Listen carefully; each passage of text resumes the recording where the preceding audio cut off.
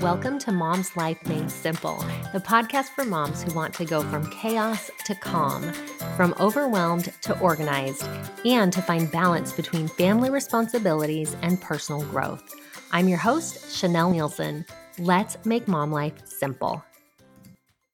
Hey, thanks for joining me today on the Mom's Life Made Simple podcast. Today, we're going to talk about how to treat your business like a business, even with all of the other stuff going on, even with your kids. If you have several kids, even with your church responsibilities, your community responsibilities, everything else that you have going on, how to still treat this side business like a business. Now, for some of you, it might look a little different. I know people in this community are growing podcasts, and maybe they're not quite thinking of it as a business yet. Some of you are writing books. Some of you are just have this thing that you want to create.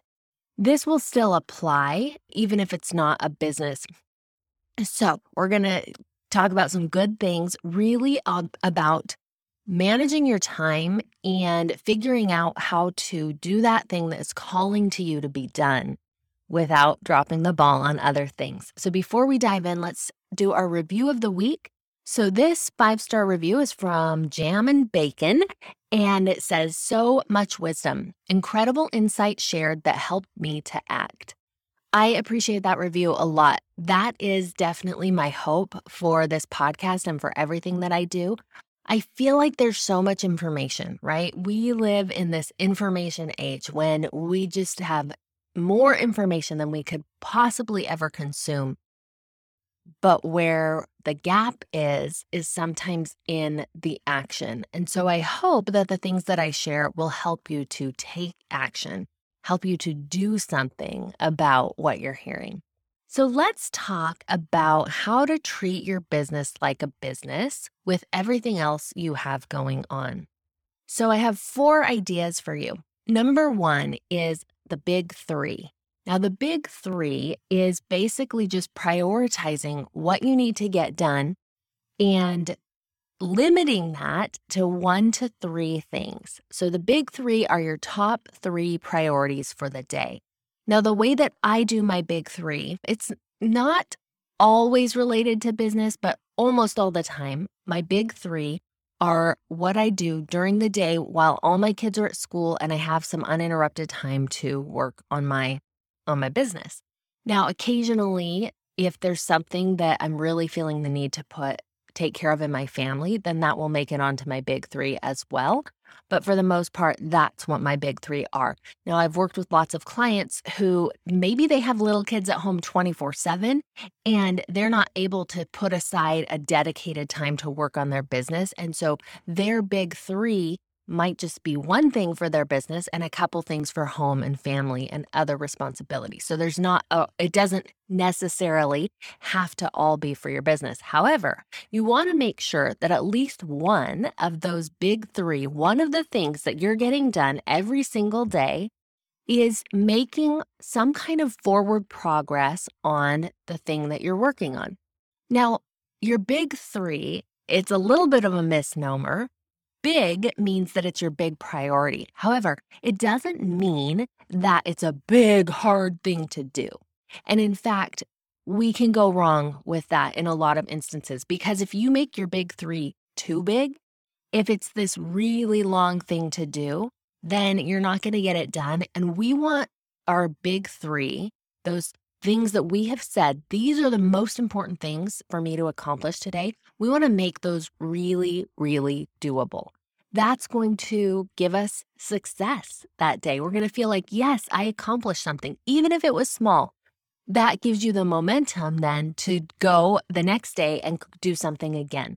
And small, little repeated actions day after day, completing your big 3 is going to give you a lot more momentum and a lot more progress than putting something too big on your to-do list that you can't realistically accomplish, which then makes you feel like, oh my gosh, I'm never getting to the things that are important. So I'll give you a few examples, some things that make it to my big 3. Maybe write an email to my email list, record this podcast, make 10 calls to follow up with people, write an outline for my tomorrow's podcast that I'm going to record, things like that. So instead of writing, I want to record all my podcasts for the month, which I do batch record, but I want to outline all the podcasts. I want to record all the podcasts. I want to do all these things, and that becomes one of my big three. It seems overwhelming. And so I break it down into these little steps that are very doable. And what happens a lot of times, I can get more done than my big three. And so that momentum will carry me forward. But those three are how I determine, did I do what I wanted to do today? And when those three are checked off, yes, I did. And that feels really good. So creating your big three and sticking to your big three and making them doable helps you treat your business like a business because you're putting in effort and energy to it every day, and you're taking care of those crucial things that help your business to move forward. Number 2 is to create accountability. When you are working on a business and when you're small and when you're just getting started, it can be easy to say, well, no one really cares if I post on social media today. No one really cares if I put out this podcast or whatever it is you're doing. And so not having that outer level of accountability sometimes causes people to slow down, to stop, to take long breaks from doing what they want to do because they feel like it doesn't matter. So how can you make it matter? Well, accountability means that someone else is checking up on you and someone else has some kind of interest in what you're doing. So one of the ways that I have used accountability is by finding a person who is, they don't have to be doing the exact same thing that you're doing, but they're working towards their goals. And every morning, me and this friend would text each other and text our goals for the day. Here are my big three. This is what I'm going to work on. And at night, I got 2 out of 3. I got 3 out of 3, whatever the case may be. And I noticed that when I did that, things that I might have otherwise procrastinated and I'll push that off till the next day. I felt like I can't do that because I have to report to this person whether I did my big three or not. And that level of accountability was really helpful. We were working on completely different projects, but still knowing that I was going to check in with her was helpful to me. Another way that you can use accountability is through coaching. And obviously, I'm a fan of that. Having a coach and having someone you regularly check in with is powerful because you can't go week to week and meet with a coach and come back and say, well, I didn't do anything this week. Well, I didn't do anything this week. You can't do that without feeling a little bit embarrassed and a little bit sheepish about that. And so accountability helps you in the times when you're not with your coach. A third level of accountability is group coaching in particular. Now, let me just say group coaching or any group that you work with. So this can be someone you partner up with. In the past, when I first started podcasting many years ago, I have created a couple of different podcast mastermind groups where a few of us met together weekly. I'm trying to think, weekly or monthly. I can't remember. I think it was weekly. And we talked about what was going on in our podcast. We got coaching from each other. It was nothing really formal, but we had accountability and we talked about what we needed and what we were doing in our podcast. And so having someone to check in with is really key. In Mom's Life Made Simple, we do group coaching. And so you have an automatic group there for accountability. And you share, how you're making progress on the things that you're learning in Mom's Life Made Simple and having people to share it with. Now, it's not that they're going to judge you if you don't do it, but what happens is you become accountable not only to yourself because you want to improve those things for yourself, but there's this feeling like, oh, if I don't do it, someone will know. And so accountability can be really helpful in that way. Number 3 is creating benchmarks. Creating benchmarks means that you look ahead to where you want to be at certain points to kind of be able to check in to see, am I making the progress that I hoped to make? Am I moving forward?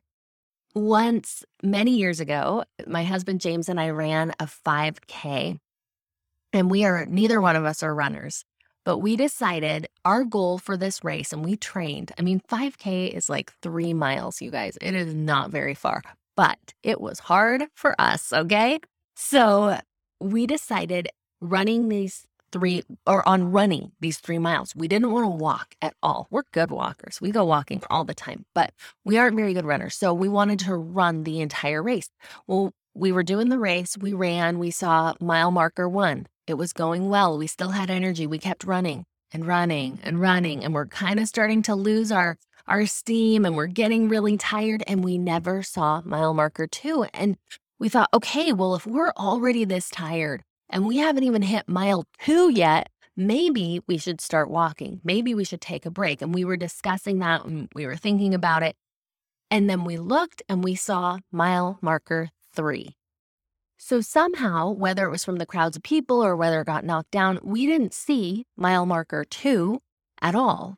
And once we saw mile marker 3 and we realized we just had a little bit left to go, we sprinted toward the finish. We gave it everything we got. That is what benchmarks do for you. Benchmarks show you, okay, you still have a little ways to go, or hey, you're farther than you thought you were. Putting those benchmarks in your business shows you that you're making progress. It gives you the momentum and the hope and the strength to carry on.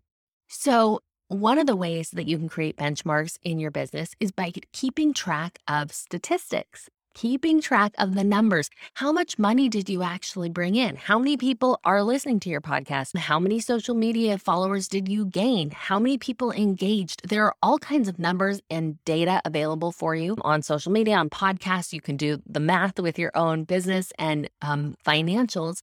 But looking at those benchmarks and keeping track of the trends is important.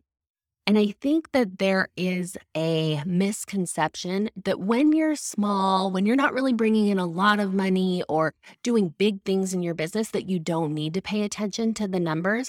But it's actually really helpful to see your progress, because sometimes it is so small that it's almost unnoticeable and you feel like you're not doing much. But as you track your statistics, as you look at the numbers, you'll be able to see where you need to improve and where you're already doing well. So those numbers act as benchmarks. You can also have other things besides just numbers as benchmarks. For example, you can have certain tasks that you have completed, that you've written a certain number of words on your book, or that you've reached out to a certain number of people. Things like that are more within your control than some of these other statistics. But you can say, yes, I have done those things.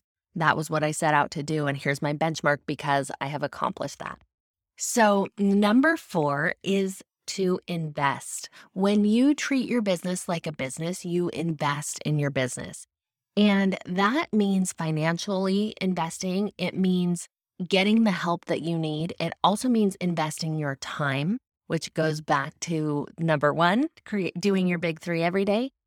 And it means investing your energy. So I think the financial investment can be tricky for people sometimes, because a lot of women who listen to this podcast and who work with me either are primarily stay-at-home moms or have a little bit of a dream or a tiny bit of a side gig that they are just making a little bit of money, and it's hard to spend that money on themselves and on their dream and on their business. What I have found is, first of all, that it's a skill for me anyway. Spending money on myself is a skill that I have had to work to develop. I'm naturally thrifty. I don't buy a lot of fancy things, but I have learned that I absolutely need to invest in both myself, as in personal development, and in my business. And when I do those things, it elevates me to the next level, and it gives me that third investment, which I mentioned, which is energy. It gives me the energy and the understanding and the strength to really grow in my business. And I want to say in my power, grow in my power to be who I need to be and to show up in the way that I need to show up. So those investments are really important, and you can start small. Maybe that investment for you means putting aside a little bit of money so you can invest in something small. Maybe it means investing by saying, okay, you know what? Every evening, I need a little bit of time when my husband takes the kids, or if you're a single mom, when the kids are sitting alone in front of the TV, they have a special show that they watch so that you can invest time in your business every day. What does that investment look like to you? What can you do to invest what you need to invest to grow your business and treat it like a business? So these 4 things, a big 3, creating accountability, creating benchmarks, and investing in your business will help you to treat your business like a business. When you treat your business like a business, it will grow without you dropping the ball and letting everything go in your family. It does not have to be an either or type situation. You can treat your business like a business and still have your family be the priority. And I know for me, that is my goal. That's what I'm working towards. That's what I want to have, that I show up for my kids and I also do the work that I'm here to do in the world. So I hope this has been helpful. Make sure, if you haven't already, to leave a rating and review on Apple Podcasts. I always appreciate when people do that.